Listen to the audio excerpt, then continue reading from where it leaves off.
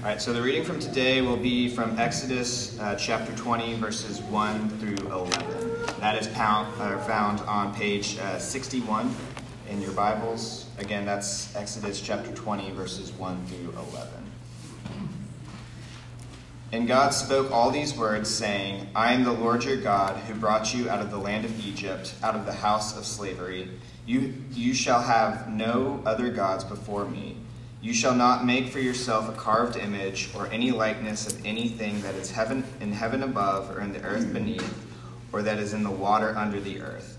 You shall not bow down to them or serve them. For I, the Lord your God, am a jealous God, visiting the iniquity of the fathers on the children to the third and the fourth generations of those who hate me, but showing steadfast love to thousands of those who love me and keep my commandments.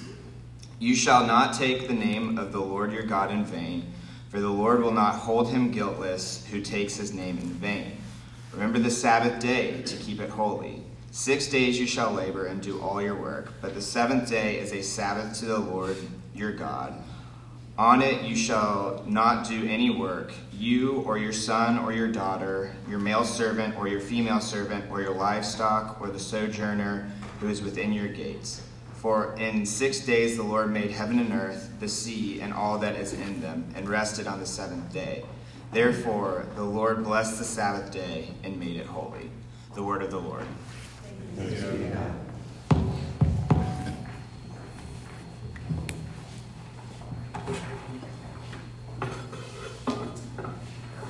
Please pray with me. Father, we give you thanks. That's a pretty loud prayer. I sound like Darth Vader.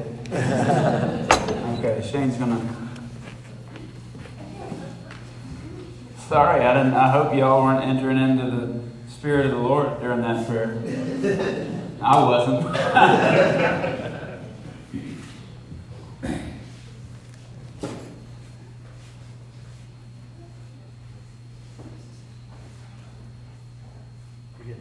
Yeah, I second guessed it when you said, "Is this it?" Let's pray. Father, we give you thanks for the time that we have to be together to worship you, to open your word, and pray, Lord Jesus, that you would speak through your word by your Spirit to bear fruit in the lives of those who are in Christ and to bring others near to you. We ask this in the mighty name of Jesus. Amen. He who loves father or mother more than me is not worthy of me. He who loves son or daughter more than me is not worthy of me. He who will not take his cross and follow after me is not worthy of me. He who has found his life will lose it, and he who loses his life for my sake will find it.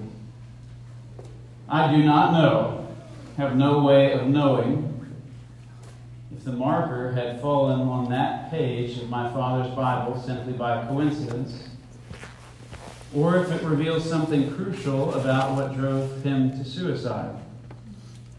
But the fact that the question, like the question we ask of all suicides, is unanswerable, makes the second possibility inevitably more compelling and more sinister. Who is the egomaniac speaking these words? Who would demand across centuries that we love him? A historical stranger, more than our own fathers, mothers, sons, and daughters. And that's from Eric Ries's spiritual biography in American Gospel, published in 2009. You can piece together from the reading that Ries's dad took his own life. Happened when he was 3 years old. Bible Ries was reading from belonged to his father, who was a Christian minister. The ribbon had remained unmoved for 20 years. The first scripture read from that Bible that belonged to a father who tragically took his own life was read by a still grieving son. He who loves his father or mother more than me is not worthy of me. Who is the egomaniac speaking those words? fact of the matter is that young men coming to grips with the tragic decisions of their fathers are not the only ones who struggle with the words from Matthew chapter 10. God's merciful, He's loving, He's powerful, He's all-present, He's morally perfect. We are frightened at the prospect of His judgment, but we cede the right to Him to judge. And we hope for His forgiveness. And for those of us that are Christians, all of the things we would attribute to God, we're prepared to attribute to Jesus as well. But the jealousy makes us uncomfortable. Exclusivity of it.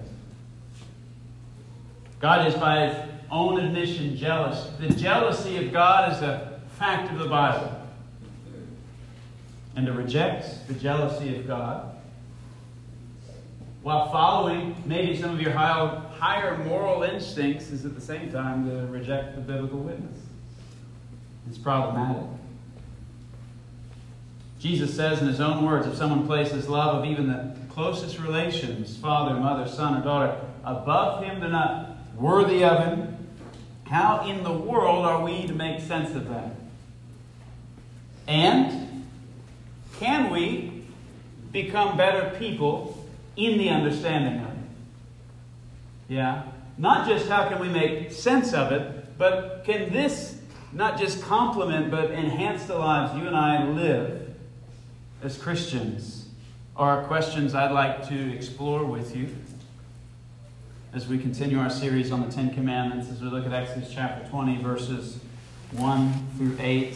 And I have some questions that you and I can think through as we talk about these issues. What is the source of God's jealousy? What's it founded upon?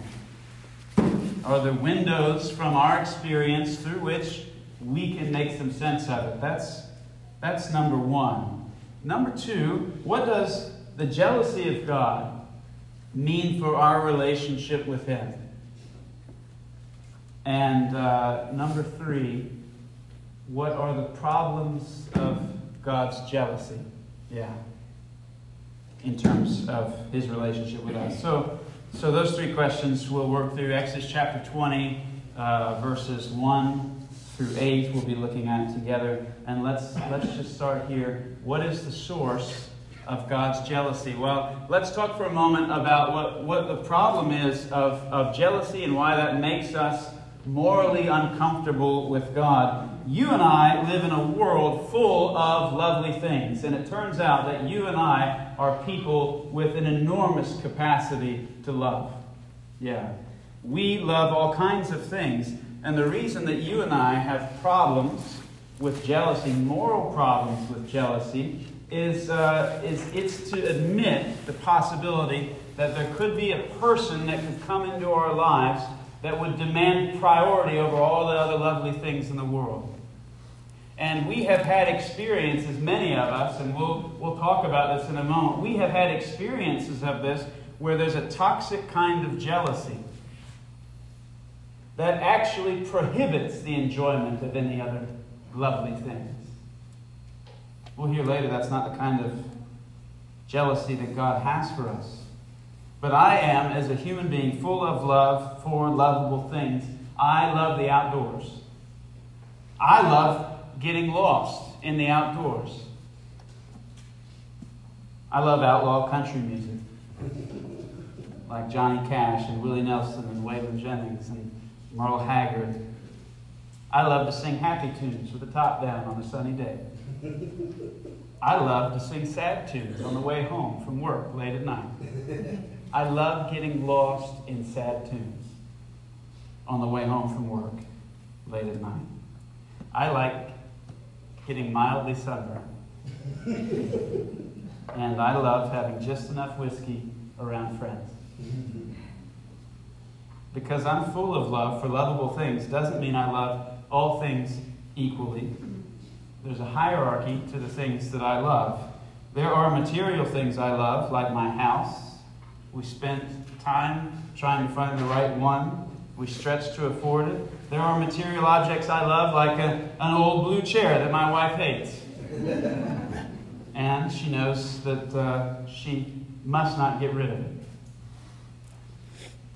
There are things I love more than a house and a chair. People I love, like my friends. I love them so much that their faults are easy for me to look over. For the most part. In crowds, I seek them out. And I notice something happens to me as I seek them out in a crowd. I can notice they might be talking to someone else. And I wonder why they're not talking to me.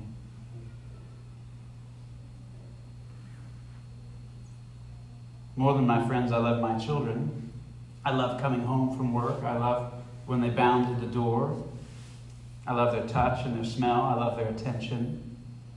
And I feel an ache these days because it happens more than it used to when they say we're going to play with our friends. Because it means that they're not going to play with me. Most of all, I love my wife. I want her nearby with me. I want her attention, and I want her love, and I want her physical and emotional and intellectual love. I don't want her to share those things with anyone. So I've learned something thinking about love. I've learned that I'm full of love. I have enormous capacity for love in a world of lovable things. Some of these things I love more than others, and I'm able to recognize the things I love more than others. Because the higher up they go in the hierarchy, the more I want them exclusively to me. And so, I'm jealous for the things I love most. And that's not a moral hazard. Far from making egomaniacs, that's a kind of love that's only made perfect by jealousy, you see. What does that have to do with the Ten Commandments? Well, we only need to look to the opening words of the Ten Commandments. I'm the Lord your God who brought you out of the land of Egypt, out of the house of slavery. And I want to point out just two very simple things to you. The first thing to point out to you is God's self-description. I'm the Lord your God. Yours a possessive pronoun. It signifies belonging to a person or people whom the speaker is addressing. So the commandments begin.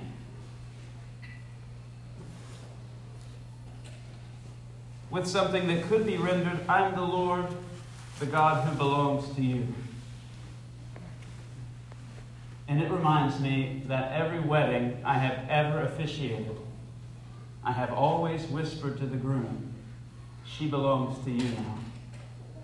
And I've always whispered to the bride, he belongs to you. He's your man, and only your man. She's your woman, no one else's. Yeah? It's a love that's perfected by jealousy. And what does God say in the commands before he says anything else? I'm the Lord, the God who belongs to you. That's the first thing I want you to... Here's the second thing I want you to notice. The second thing I want you to notice is that God says he brought the people out of the land of Egypt, out of the house of slavery. The intimacy implied in that statement would make more sense to an ancient Jew than I think it makes to us. And it would make more sense to them because they would recognize that under the law, the closest living relative's responsibility to someone who falls into debt or someone who's sold into slavery, it's the closest living relative's responsibility to rescue them.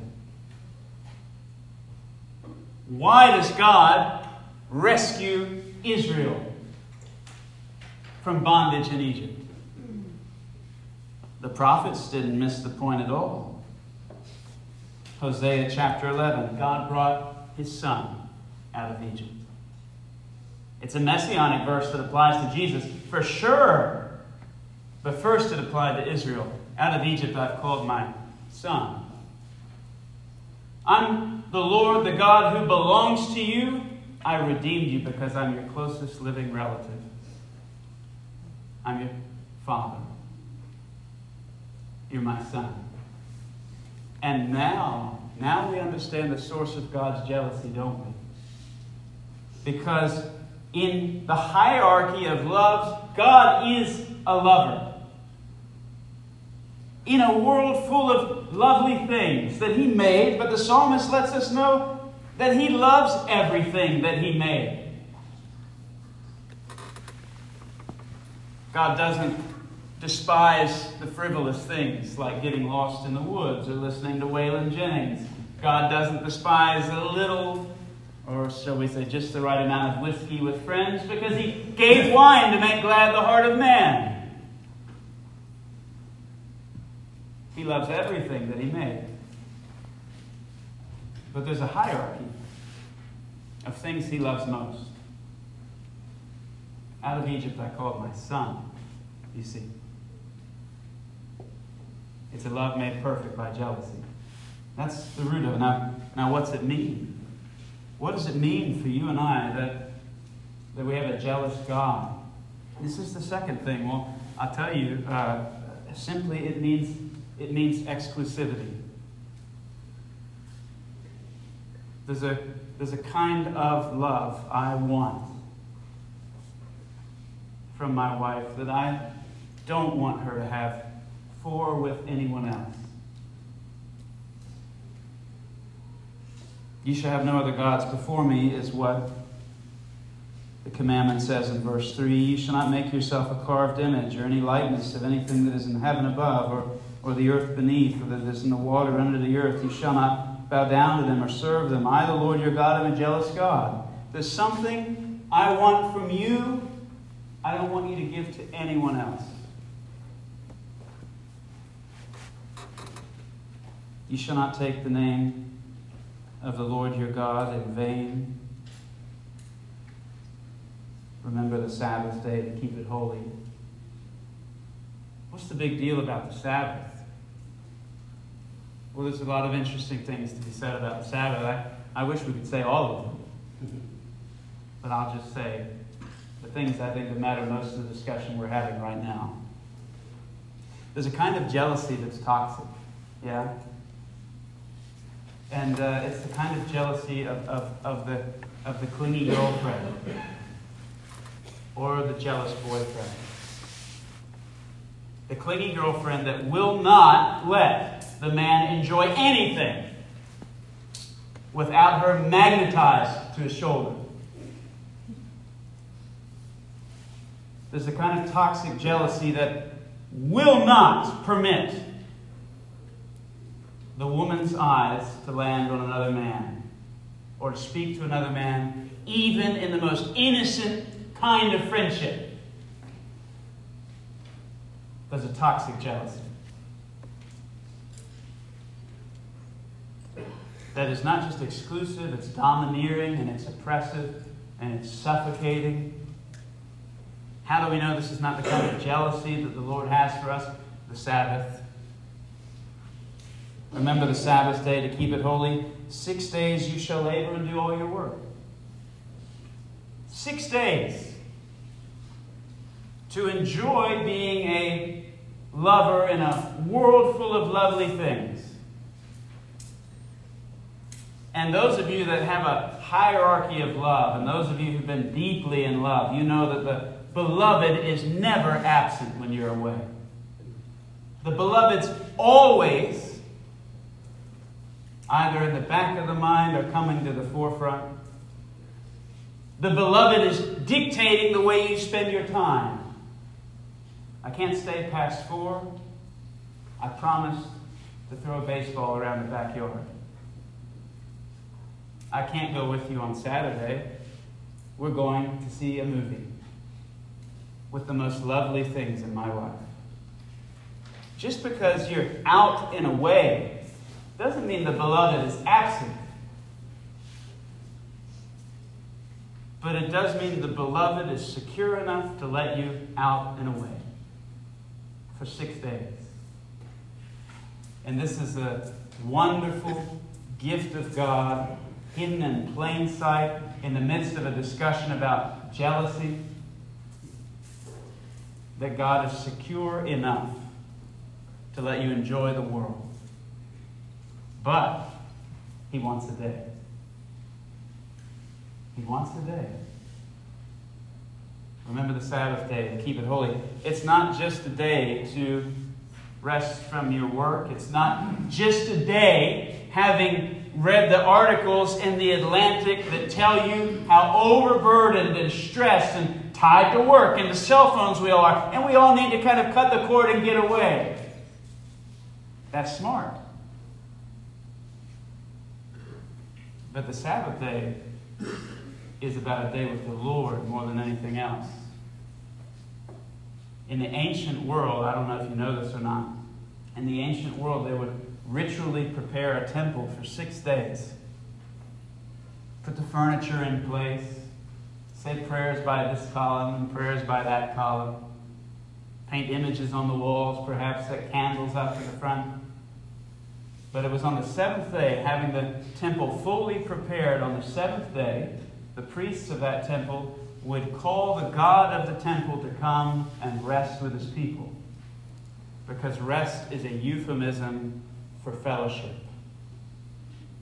Rest is a euphemism for hanging out. It's a euphemism for communion, for exchanging life.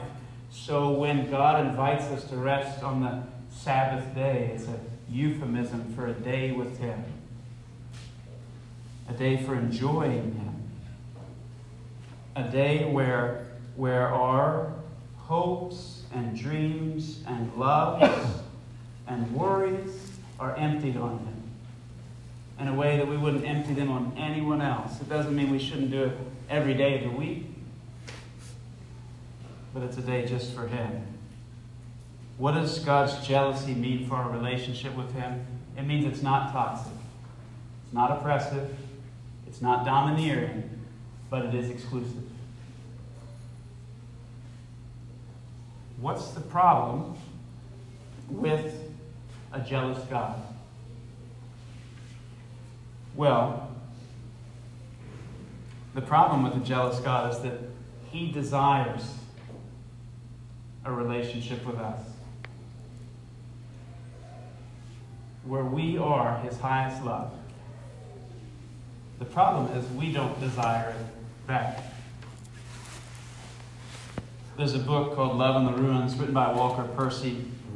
I love the full title of this book. It's called Love in the Ruins, Adventures of a Bad Catholic at a Time Near the End of the World. The best Catholics are always the bad ones, by the way. The book set sometime in the near future. America has become increasingly fragmented. There's fragmentation between husbands and wives, fathers and sons, mothers and daughters. Even within the little book's main character, his name is Tom Moore. He is an internally fragmented man, and the source of Tom's fragmentation, the reason for his internal division that causes enormous anxiety and fear and sorrow, is his love. It's not the lack of love that is his problem. It's that his love is ruined. That's his problem. It's misdirected. It doesn't work properly. It's for all the wrong things. In Tom's own words, he says, I believe in God and the whole business, but I love women the best. And music and science next. Whiskey after that. God fourth. My fellow man hardly at all. It's a love in the ruins. And probably the great source of the frustration and the anger present in your life and present in my life is that we've got misdirected and ruined love. The call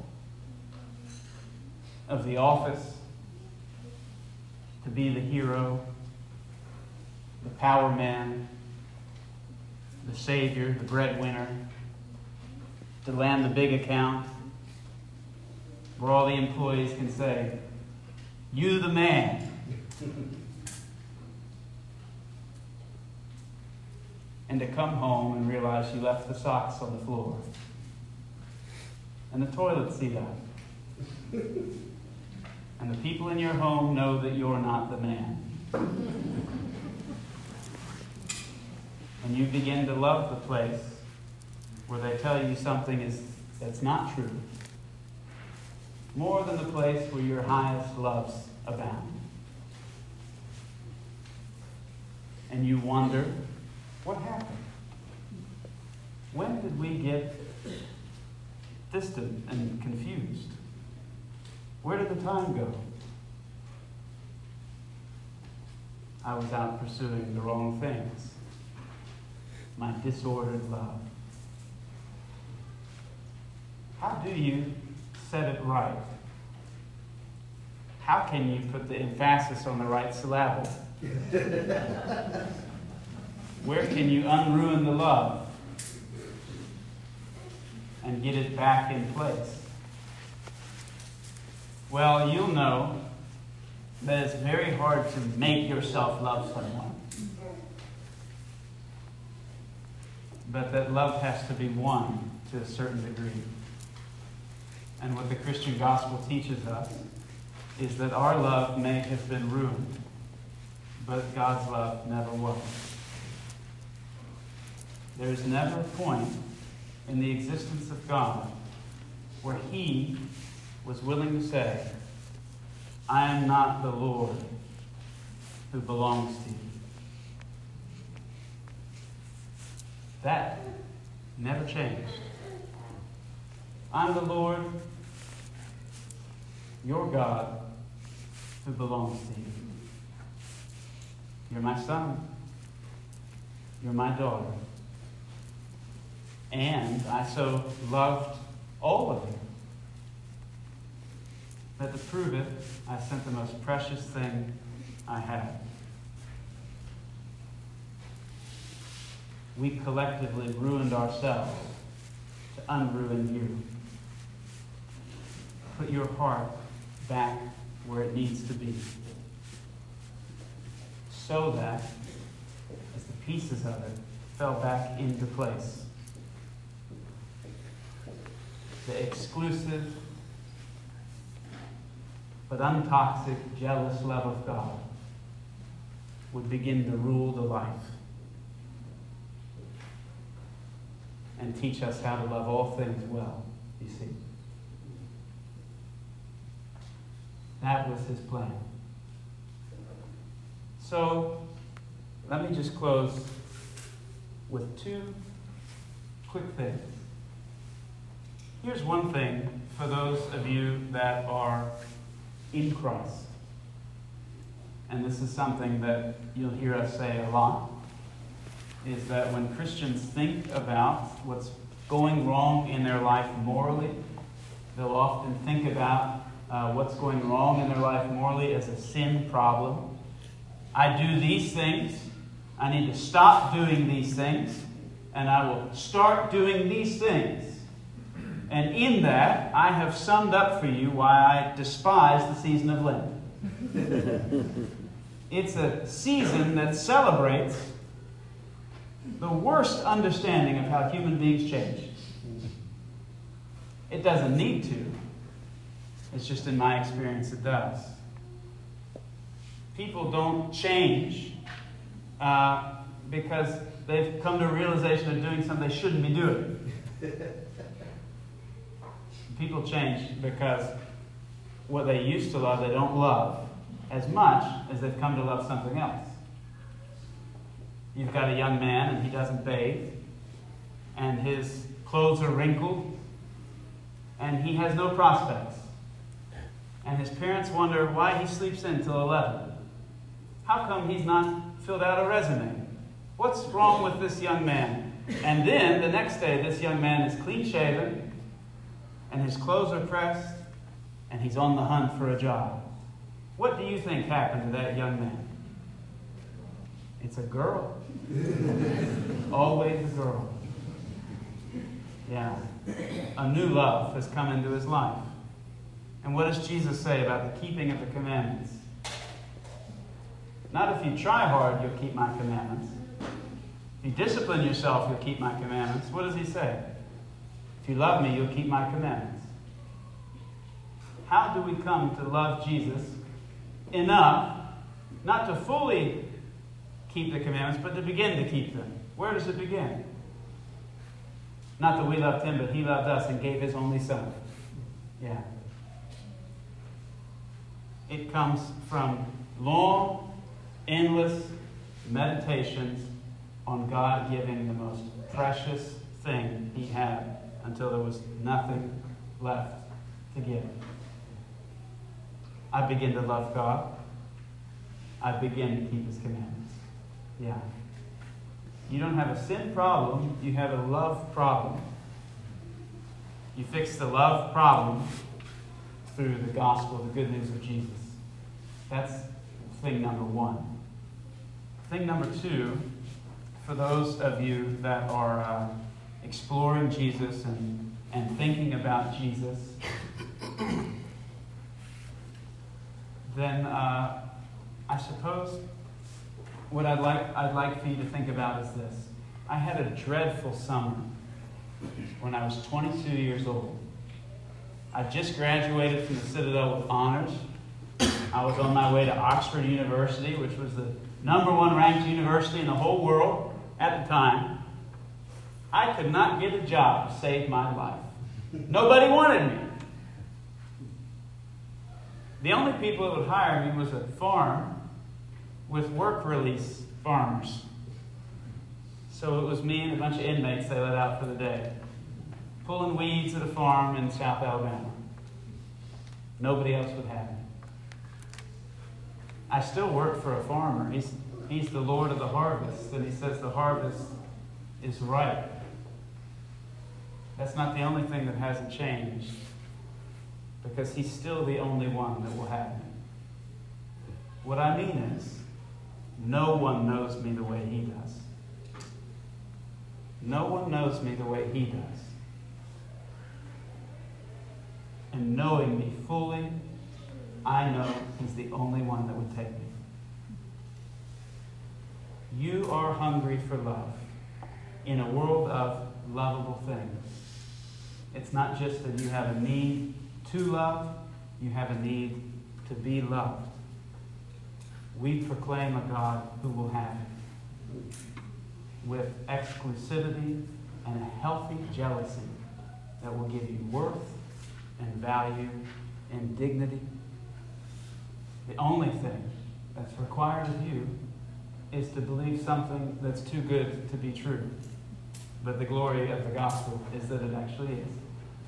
Let's pray.